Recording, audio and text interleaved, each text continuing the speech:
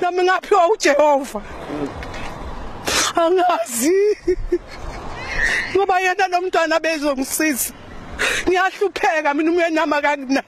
This child is a gift from God. He will help this family in future. We are very poor in this family. His father is not taking care of him. I'm working in the gardens to keep the family going. The 50-year-old mother cries for her beloved son who escaped the clutches of a child trafficking syndicate by the skin of his teeth. According to police, he and 3 other children with albinism in the area had been targeted by a syndicate which wanted to sell each child for 100,000 rand. The healer, Kotolala Mankankane Mthembu, informed police, who set up a trap that led to a suspected child trafficker, Mpumi Mabiga, being apprehended. Mthembu told police about a woman who came to his place with an offer of 3 children with albinism. Mthembu then contacted the Empangeni Family Violence and Child Protection Unit members who were already conducting an operation at the Manguzi area. They were looking for another 4-year-old child with albinism, Baneliso Ntombela, who was reported missing from Eskaleni in Empangeni in late June. As part of a covert operation, plainclothes police, disguised as the healer's accomplices, accompanied the woman. She allegedly led them to a homestead during the day. Mthembu recalls how desperate the woman was about selling the children. The woman phoned me to say the order was ready, and she also kept on asking me what time I'll be ready to pick it up. I then contacted police from Bazwana, Jozini and Bangeni to urge them to speed up because the woman was around. She kept on phoning and asking about my whereabouts because the order was ready for pickup.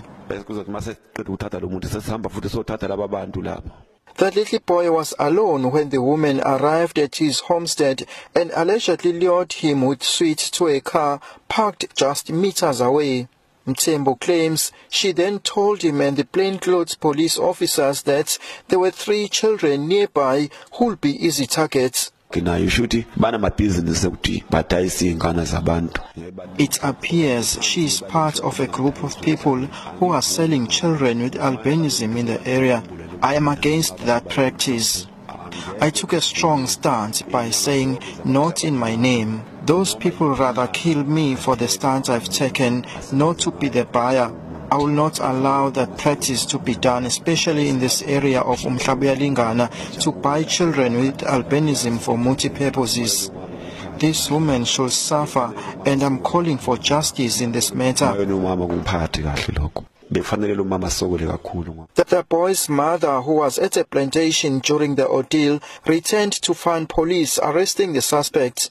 She says she has been forced to remove her son to a safer place due to fears for his life.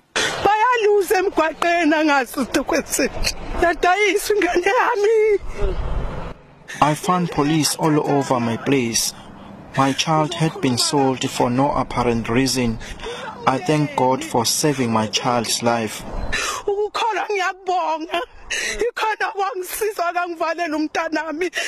Far northern KwaZulu-Natal has become notorious for the disappearance and killing of people with albinism for their body parts allegedly to make muthi.